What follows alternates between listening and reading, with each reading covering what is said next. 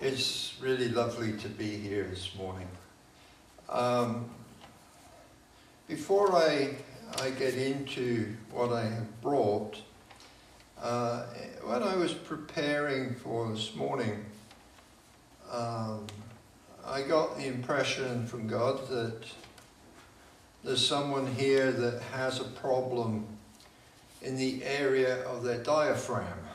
I think it's a lady perhaps, and it's a long-standing issue. It's been given discomfort. And if that is the case, I'd like them to maybe afterwards go to either Margaret or myself or somebody in leadership for prayer, because I think God will touch you powerfully today. Father, we really want to thank you for your wonderful love, your care, and your provision.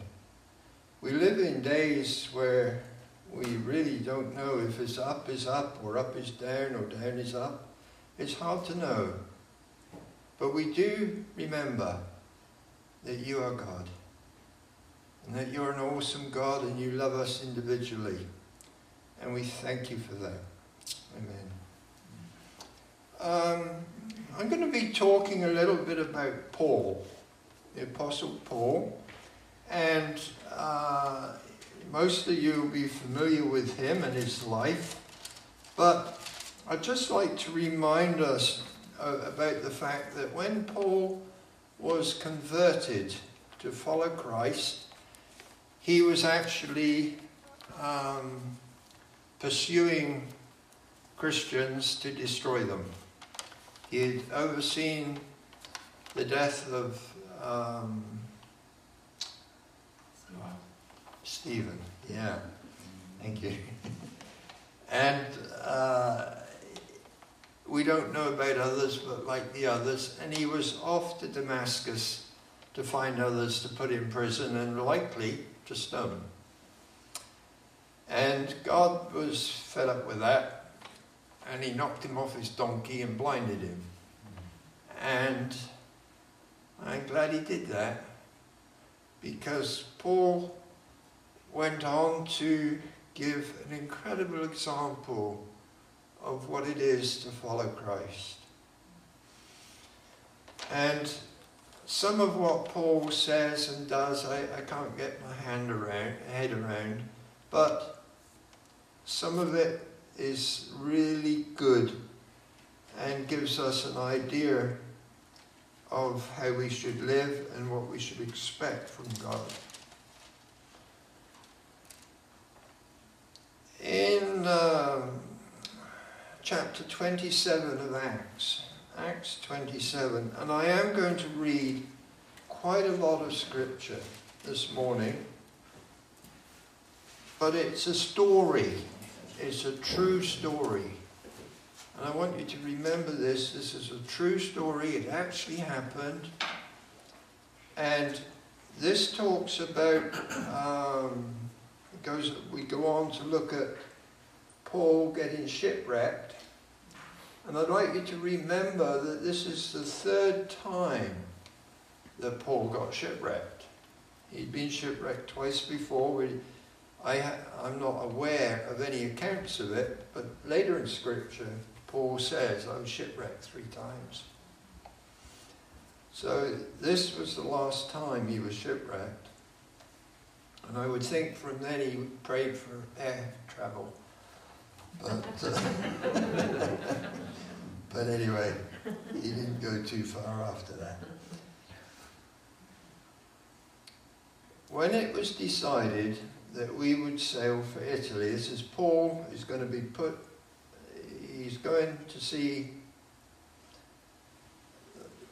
to Rome, is where he's headed, to see Caesar.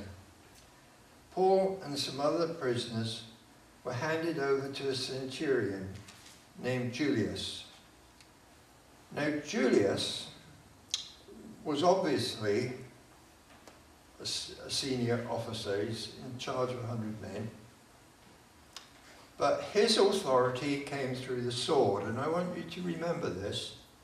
This is a leader with authority from Caesar and he exercised it through his men and his sword and his spear.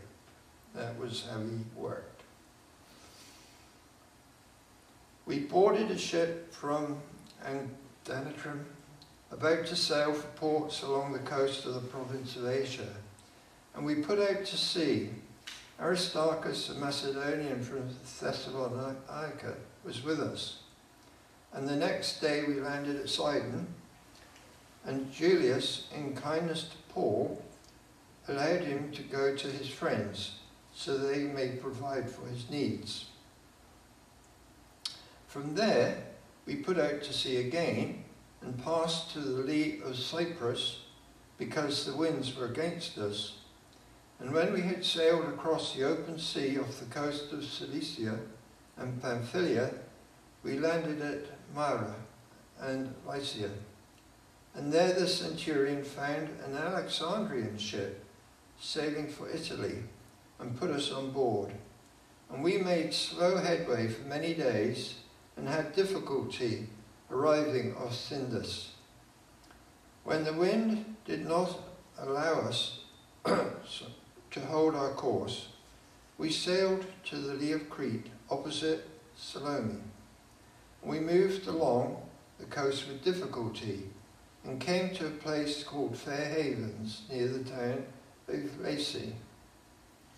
Much time had been lost, and sailing had already become dangerous, because by now it was after the fast.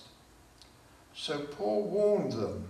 Now, we got the guy in charge, his authority comes through the sword, and here we have another leader whose authority comes through the Spirit.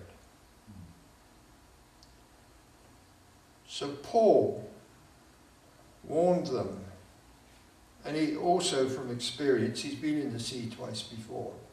So Paul warned them, men, I can see that our voyage is going to be disastrous and bring great loss to the ship and cargo, and to our own lives also. But the centurion instead listened to what Paul said, instead of listening to what Paul said, followed the advice of the pilot and of the owner of the ship. And since the harbour was unsuitable to winter in, the majority decided that we should sail on, hoping to reach Phoenix and winter there. This was a harbour in Crete, facing both southwest and northwest. When a gentle south wind began to blow, they thought they'd obtained what they wanted, so they weighed anchor and sailed along the shore of Crete. Before very long, a wind of hurricane force, called the northeaster, swept down from the island. The ship was caught by the storm and could not head into the wind, so we gave way to it and were driven along. And as we passed to the lee of a small island called Corda, we were hardly able to make the lifeboat secure. When the men had hoisted it aboard, they passed ropes under the ship itself to hold it together, fearing that they would run aground on the sandbars of Syrtis. They lowered the sea anchor and let the ship be driven along. We took such a violent battering from the storm that the next day they began to throw the cargo overboard. And on the third day, they threw the ship's tackle overboard with their own hands. This is what happens when you don't listen to the Spirit. When neither sun nor stars appeared for many days, and the storm continued raging, we finally gave up all hope of being saved. After the men had gone a long time without food, Paul, the other leader, stood up before them and said, "Men, you should have taken my advice not to sail from Crete. Then you would have spared yourselves this damage and loss. But now I urge you to keep up your courage, because not one of you will be lost. Only the ship will be destroyed. Last night an angel of God, whose I am and whom I serve, stood beside me and said, 'Don't be afraid, Paul. You must stand trial before Caesar.'" Doesn't sound like a great thing, does it, really? You're not getting away with it this easy, Paul.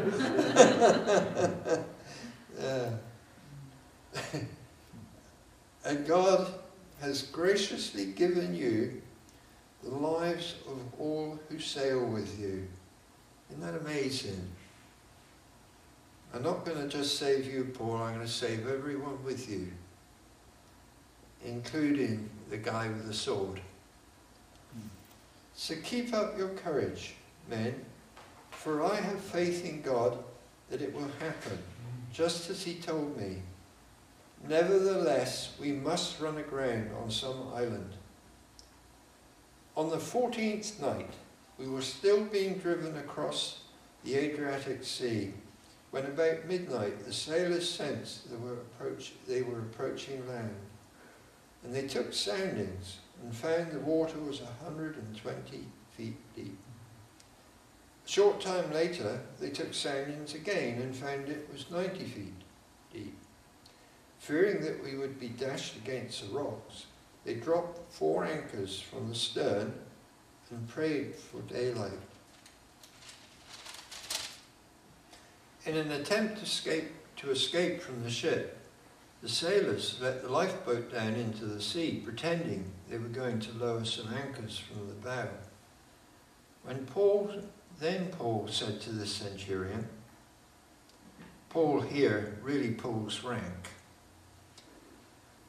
Then Paul said to the centurion and the soldiers, "Unless these men stay with the ship, you cannot be saved."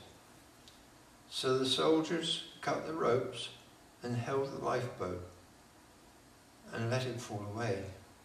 Just before dawn, Paul urged them all to eat.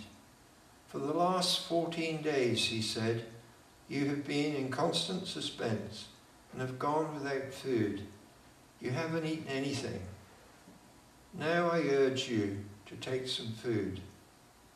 You need it to survive. Not one of you will lose a single hair from his head." After he said this, he took some bread and gave thanks to God in front of them all. Then he broke it and began to eat. They were all encouraged and ate some food themselves. Altogether, there were 276 of us on board. That's a lot of people.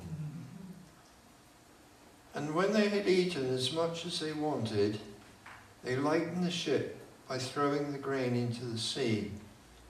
When daylight came, they did not recognize the land, but they saw a bay with a sandy beach, where they decided to run the ship aground if they could.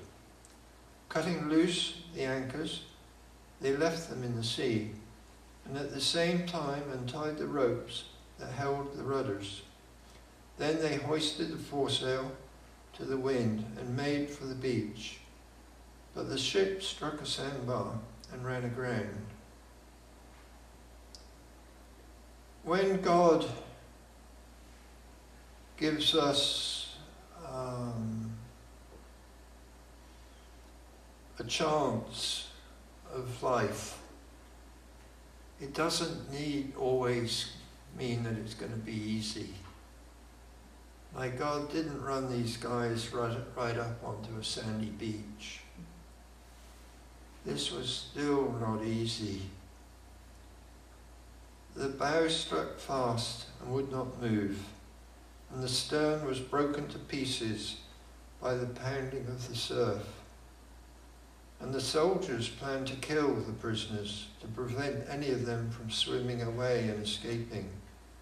But the centurion wanted to spare Paul's life and kept them from carrying out their plan. He ordered those who could swim to jump overboard first and get to land. The rest were to get there on planks or on pieces of the ship, and in this way everyone reached land safely.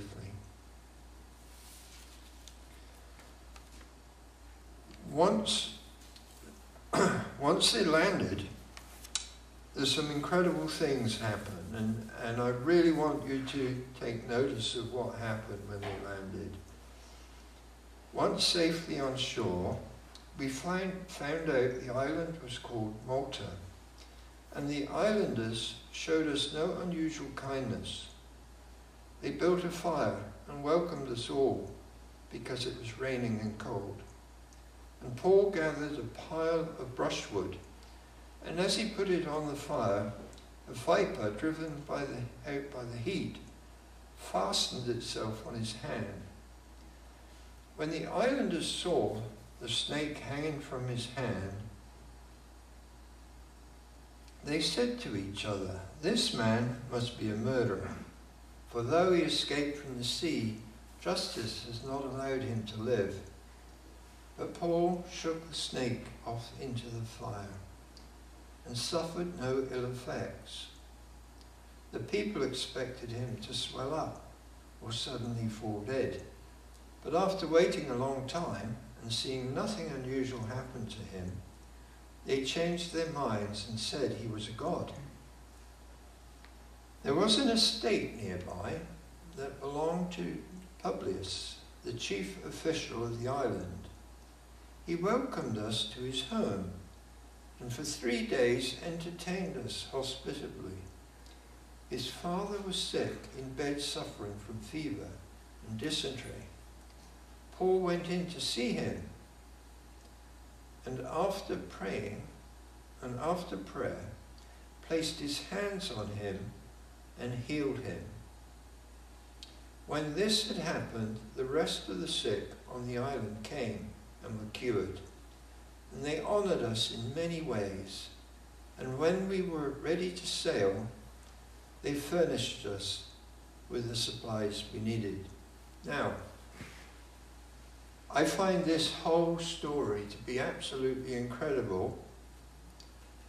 We get these guys are shipwrecked, they land, they make a fire. Paul is bitten by a poisonous snake. Obviously it was a poisonous snake because the islanders expected Paul to die. And he didn't die because God wanted him to stand before Caesar. And the interesting thing for me is when he goes into the bedroom of the sick man, he doesn't say that Paul went in and prayed for him and he was healed, does it? He says he went in and he prayed and then he healed him. It was a separate action. I think sometimes we cop out in that we forget that Jesus asked us to heal the sick. We know Scripture tells us to pray for the sick. The Scripture also tells us to heal the sick. And I would much rather pray for the sick and leave it to God and step out and say, be healed in Jesus' name, which is healing the sick. But this is what we're asked to do. And this is what Paul did. And I think it's a reminder to me and maybe to you that sometimes when there's somebody sick and we pray for them, we want to be conscious, we want to be aware that maybe God wants us to heal them for His glory. And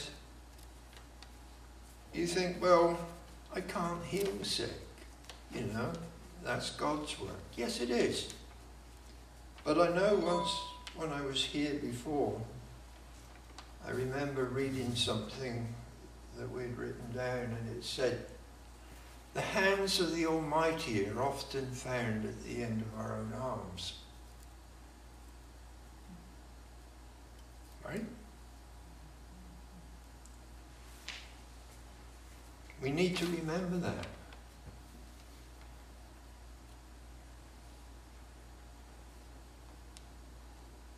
In 2 Corinthians, we get to a point where Paul, just remembering what Paul has been through, and the power of God that is pouring through Paul, because of Paul, that whole 200 and however many people were saved. Because of Paul, all the sick on the island of Malta were healed. So here we have one man that God is using powerfully. And we move along to 2 Corinthians chapter 12, verses 7 to 10. And Paul is suffering from something physically wrong with him.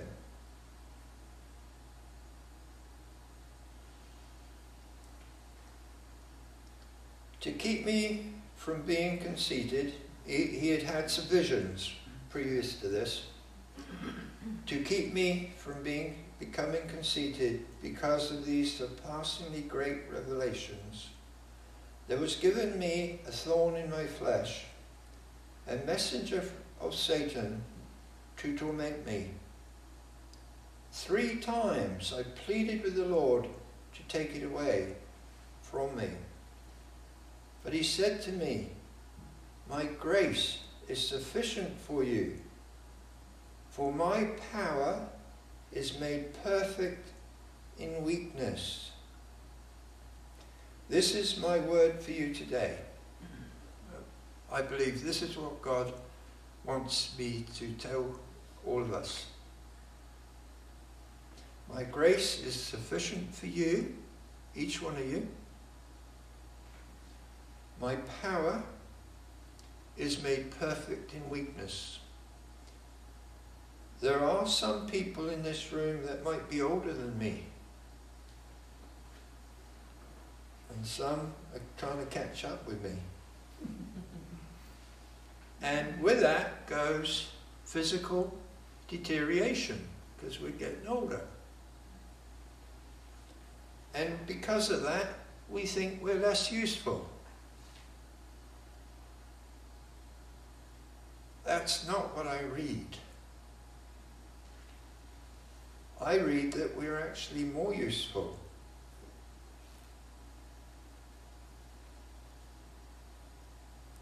Therefore, I will boast all the more gladly about my weaknesses, for that Christ's power may rest on me.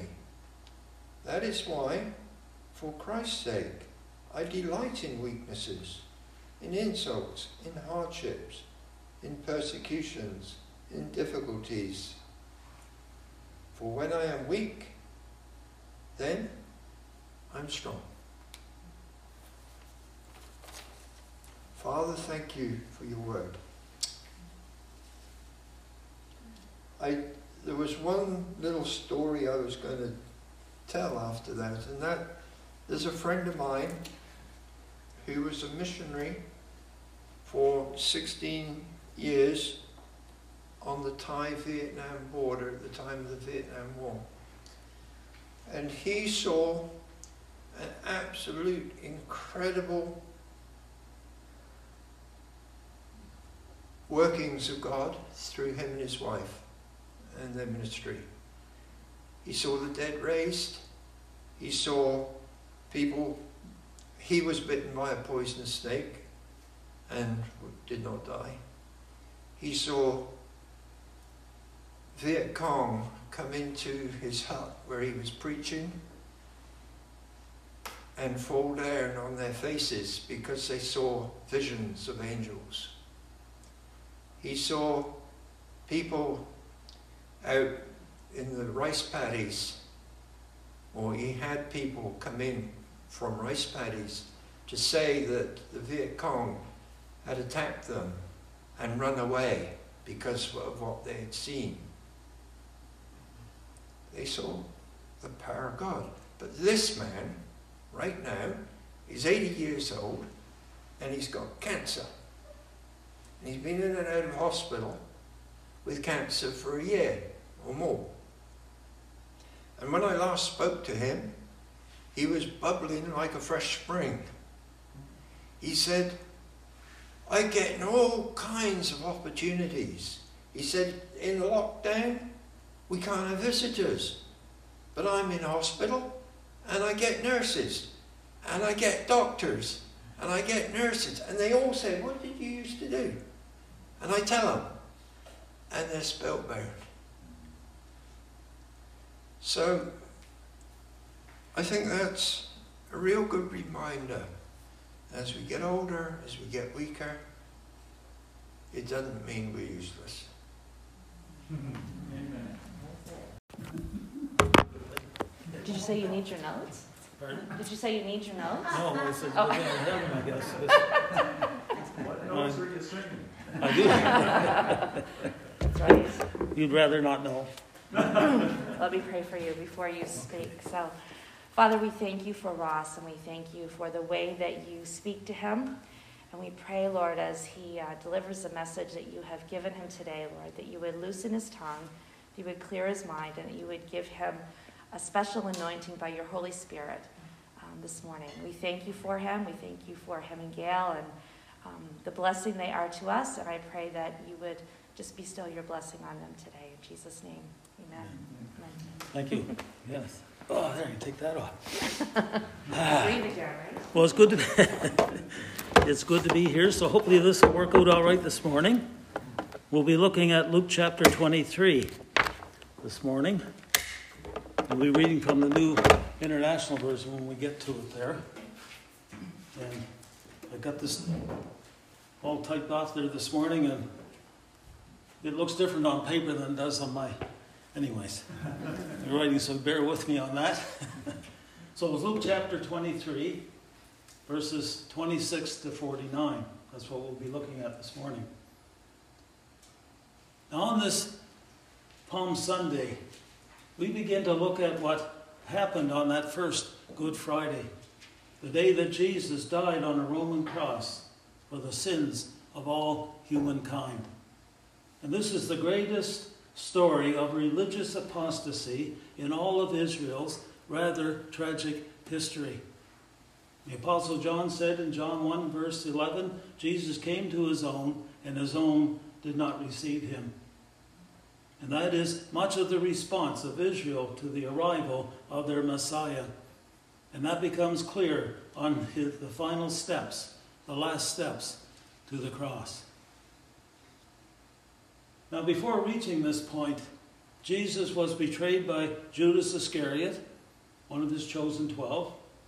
He was denied 3 times by Peter, the leader of the 12. He was mocked by the Roman soldiers who held him under arrest.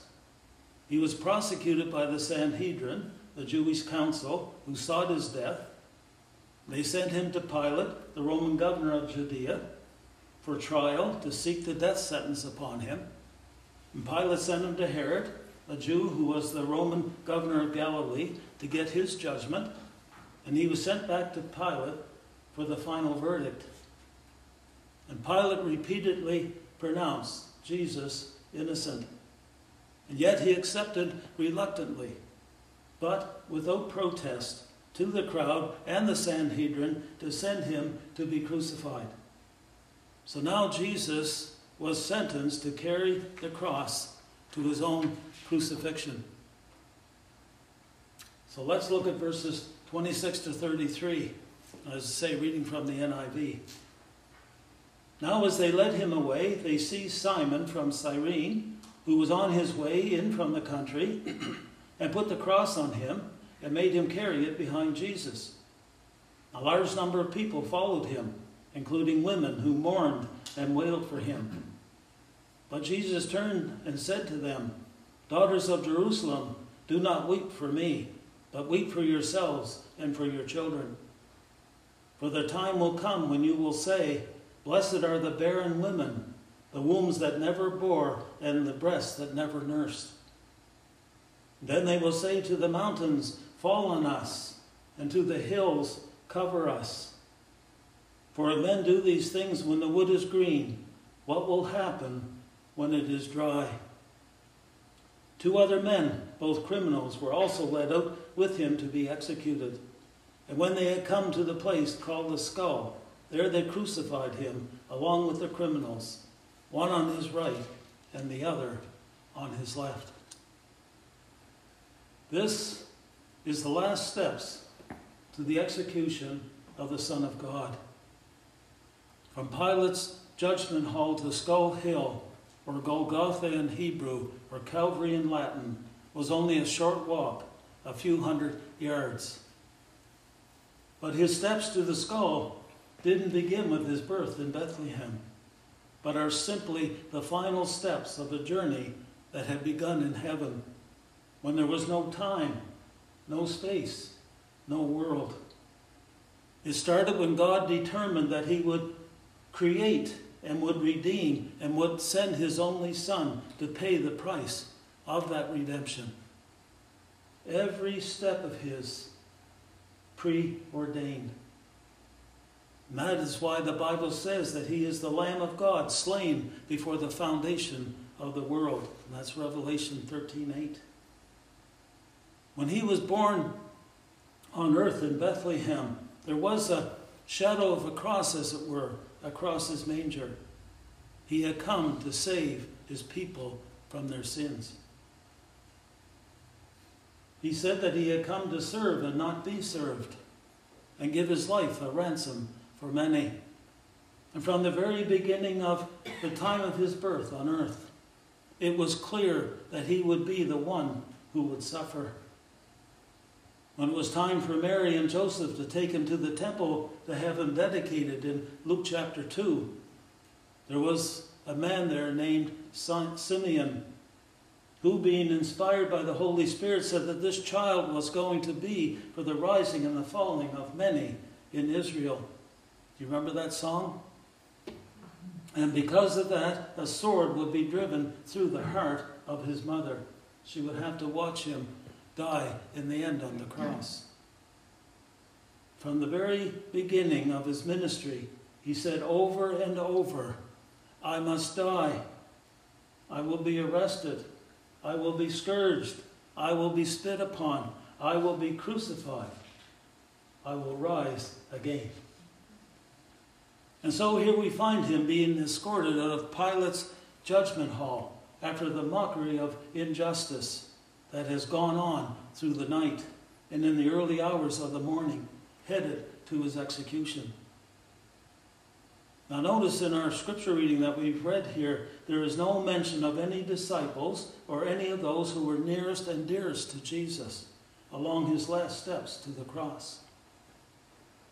So where are they?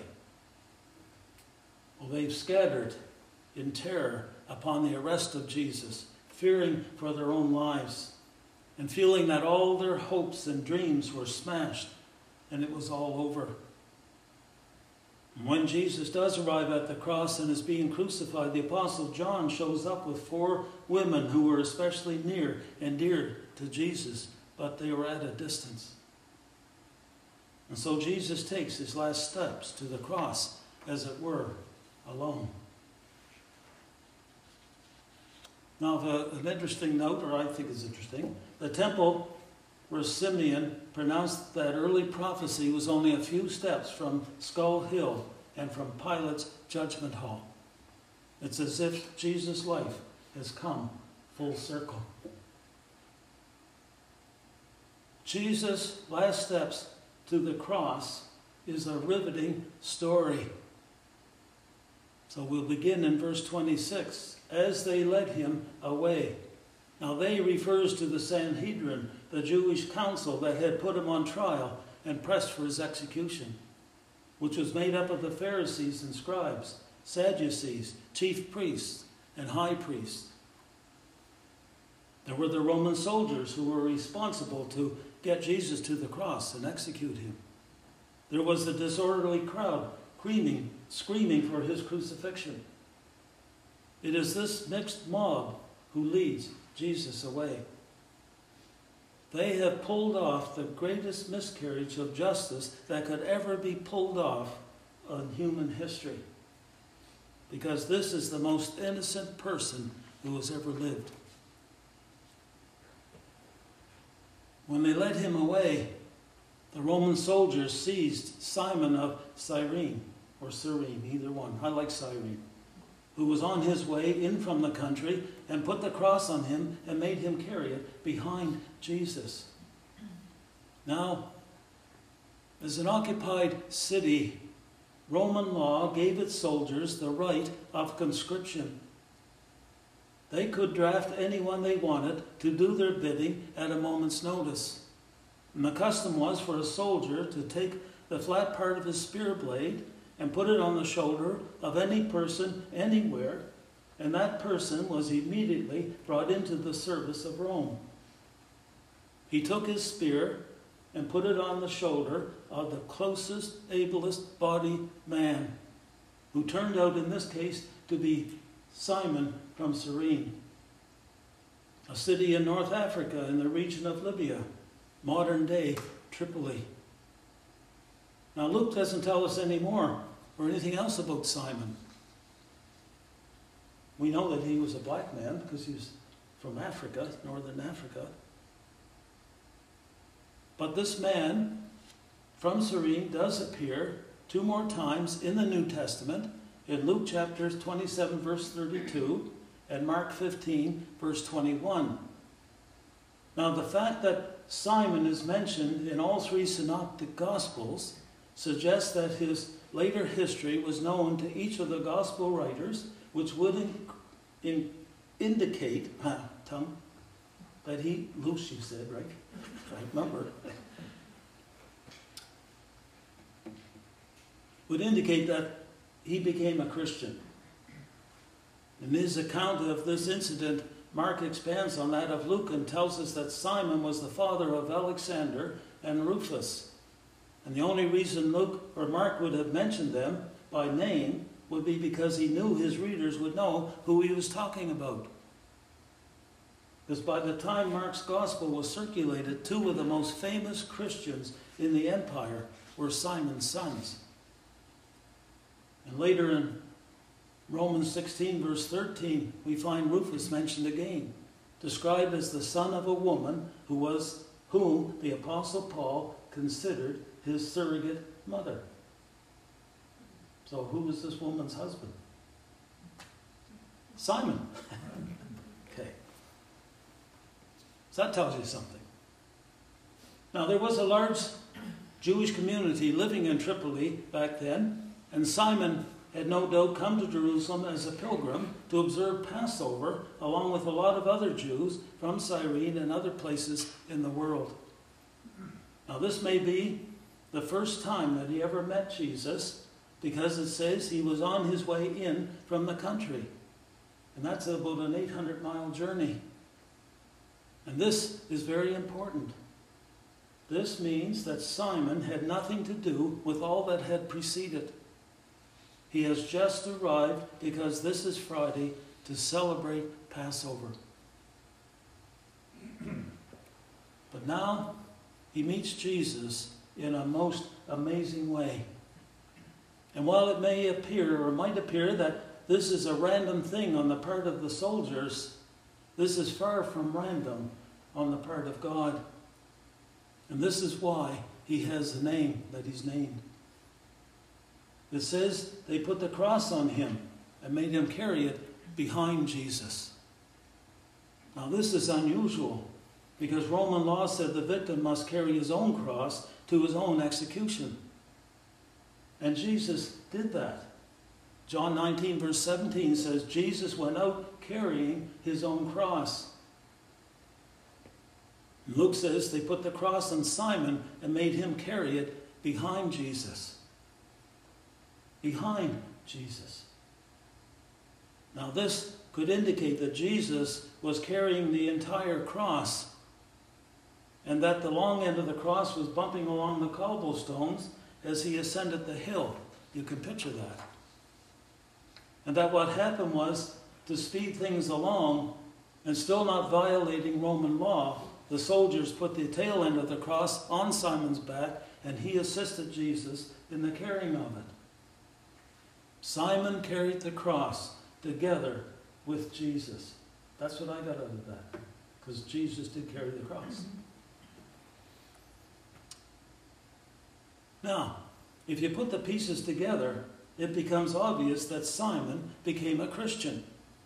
His forced conscription, to help Jesus carry the cross, became a doorway to eternal life for him. And I'm sure he would tell us that his chance encounter with Jesus was the best thing that ever happened to him. The purpose of a pilgrimage is to get closer to God. And Simon met God in the flesh. And Luke tells us that as Jesus continued the journey to the cross, it says he passed a group of women in verse 27 who mourned and wailed for him. In fact, they were screaming out, not because they knew Jesus, but because they are the professional mourners who were doing their duty. Now that doesn't mean that they were unsympathetic. They were women who dared to come out when men were crucified, when the families come and cry over their deaths. Another note here. Nowhere in the four Gospels will you find that a woman is hostile to Jesus, or that a woman rebuked Jesus, or that a woman spoke evil of Jesus. Only the men. Just a little note. This is interesting.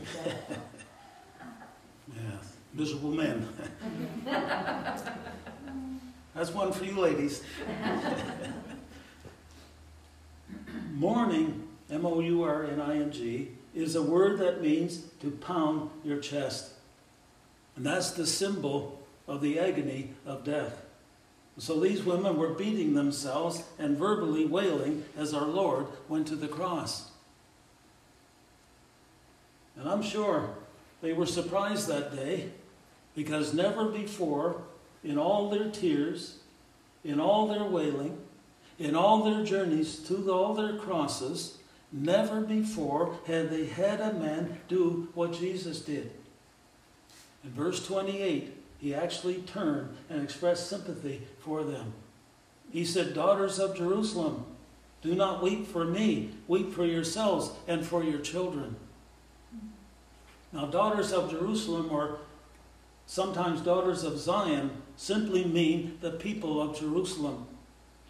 And though Jesus was dying, he pointed out that their weeping should be for Jerusalem and its inhabitants, since judgment was going to fall on that city. Now, Jerusalem here represents the entire nation of Israel. In verse 29, Jesus says, "The days are coming when they will say," that is the judgment, the days of judgment, the days of the destruction of Jerusalem, when they will say, they, meaning the people alive at that time, "Blessed are the barren, and the wombs that never bore, and the breasts that never nursed." The worst thing that could happen to a Jewish woman was to be barren. It was like a divine curse in their culture. To be barren was viewed as a disgrace. And that's why in chapter 21, verse 23, Jesus said, "Pray when the judgment, the destruction happens, you're not pregnant or you're not nursing. Better if you never have children than to see your children slaughtered." when the death in judgment falls, the destruction will be so vicious that those who have no children will have the least suffering. It will get so bad, verse 30 says, then they will say to the mountains, fall on us, and to the hills, cover us. These are prophecies of the destruction in Israel that started in the year 66 and ended in the year 70, with hundreds of thousands of Jews slaughtered, men, women, and children. I think Josephus says there was 1.1 million of them at that time. And Jesus is saying, don't weep for me. Weep for yourselves and for your children. And then Jesus' final words to them as he walks to the cross, verse 31. For if men do these things when the tree is green, what will happen when it is dry? Now here, Jesus is referring back to the destruction of Israel. And he is saying, if this is what the Romans do to the green tree, meaning himself, what are they going to be doing to the dry, meaning Israel? What is going to happen to the dry, dead nation? And so he says to them, you better weep, and you better weep for yourselves, not for me. In the Bible, Jesus often referred as the tree of life, I am the vine, you are the branches. Okay. In verses 32 to 43 we read, 2 other men, both criminals, were also led out with Jesus to be executed. And when they came to the place called the Skull, there they crucified him, along with the criminals, one on his right, the other on his left. And Jesus said, Father, forgive them, for they do not know what they are doing, and divided up his clothes by casting lots. The people stood watching, and the rulers even sneered at him. They said, he saved others, let him save himself, if he is the Christ of God, the chosen one. The soldiers also came up and mocked him, and they offered him wine vinegar, and said, if you are the king of the Jews, save yourself. There was written notice above him which read, this is the king of the Jews. And one of the criminals who hung there hurled insults at him. Aren't you the Christ? Save yourself and us. But the other criminal rebuked him.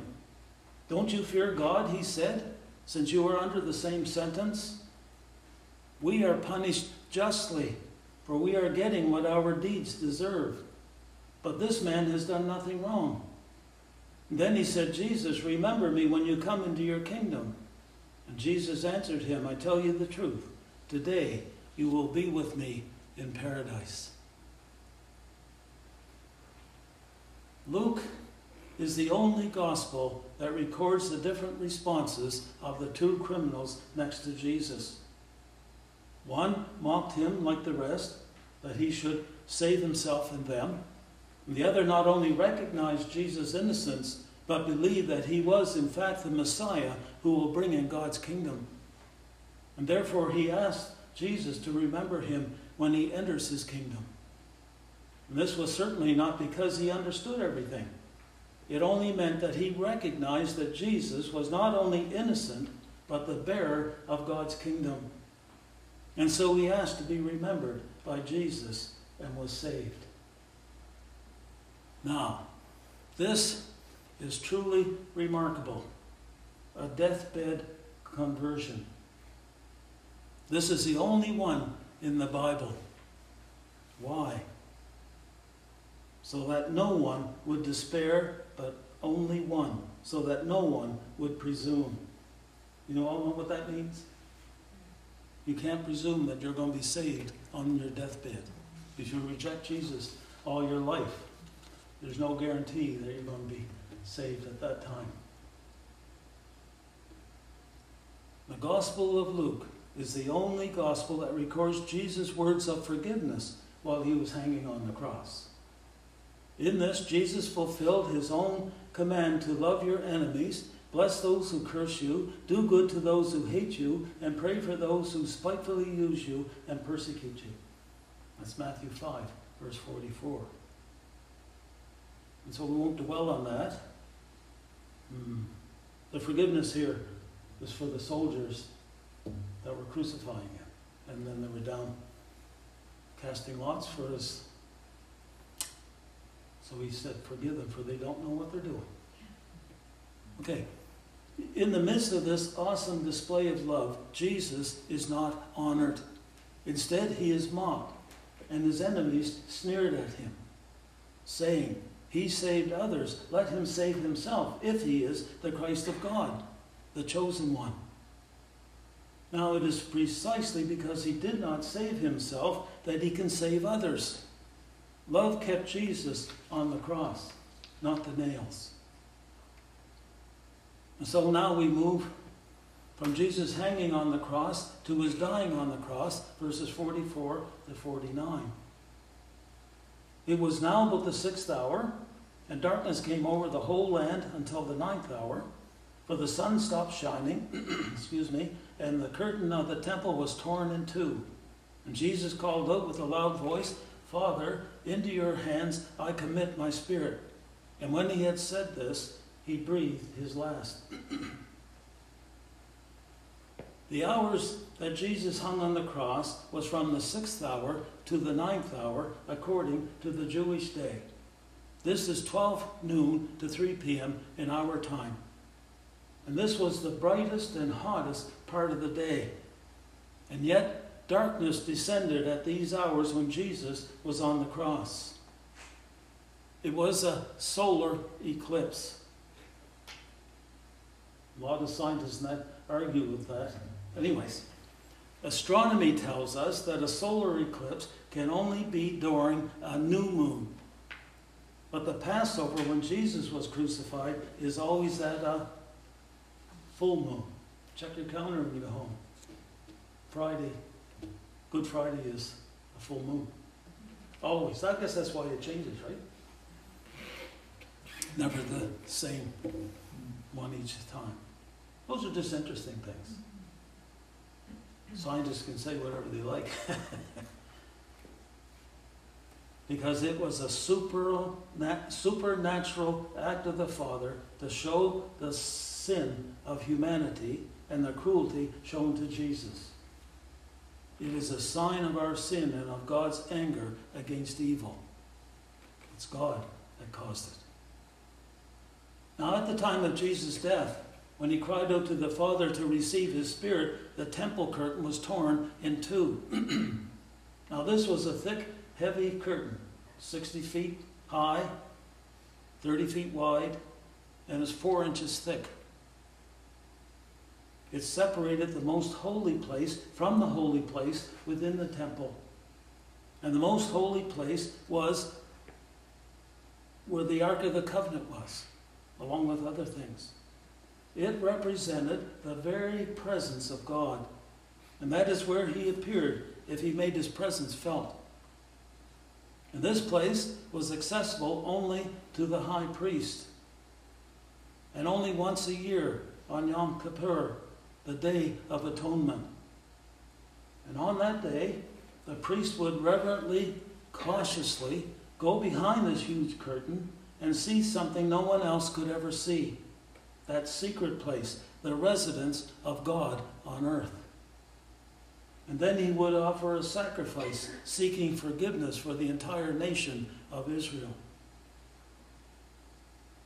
He must have been scared whenever he did this annual duty. For God had actually allowed people to die in that Holy of Holies. Die just from the awesome of coming into his presence. They even had a custom of tying a rope around the ankle of the high priest before he went in, so that if he died, they could pull the body out without having to enter themselves and risk their own lives to get it. Just another tidbit. It was truly an awesome place, an awesome thing to be in the presence of God. The tearing of the curtain in two was a sign that with the death of Christ, God had opened a way for his faithful people to approach him directly in and through Christ. In Christ, the barrier of our sin that prevents us from being able to draw near to the Father is removed. But only in Christ. We cannot do so apart from him, on our own or by any other way. Christ is the only way of salvation for all humankind.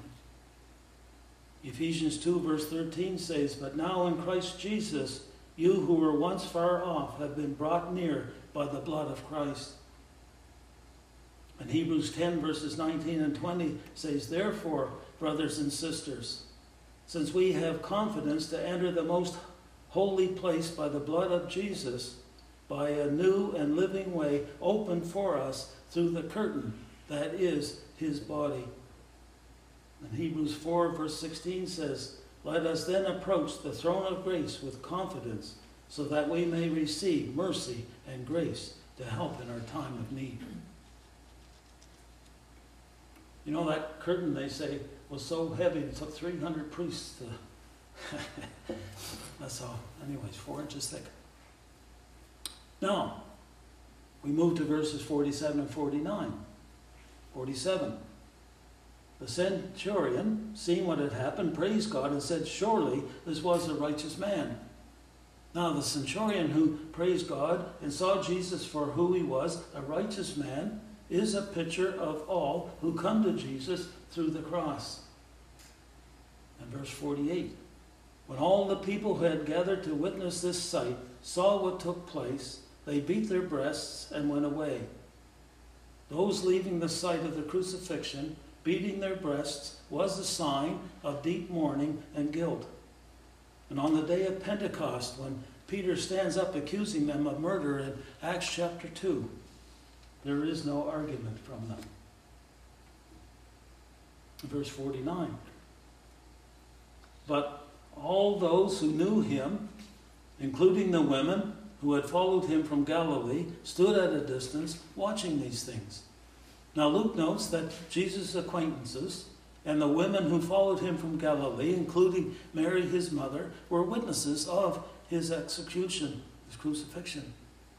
It identifies for us who among these who followed Jesus actually witnessed all that happened through his last steps to the cross, on the cross itself, except what happened next. To be continued then. Be the resurrection, right? Okay. It's serious here. But it is. Shall we pray? Father God, we who know you and love you, thank you, Lord.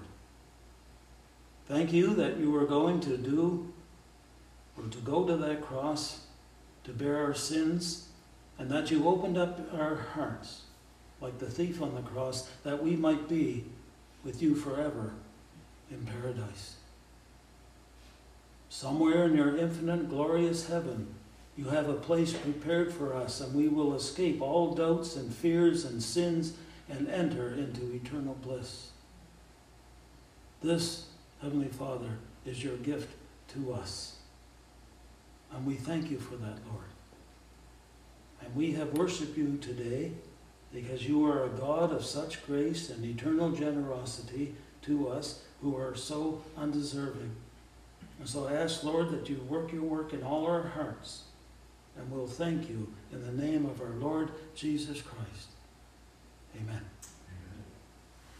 Well, thank you for listening. It was rather long this morning, but you know something? I was saying to Gail this morning, most of those church services back then were 3 hours long. And she said, well, what will people have to take pills and medication and lunch? Well, they had food there. They would either bring it or they had it there with them.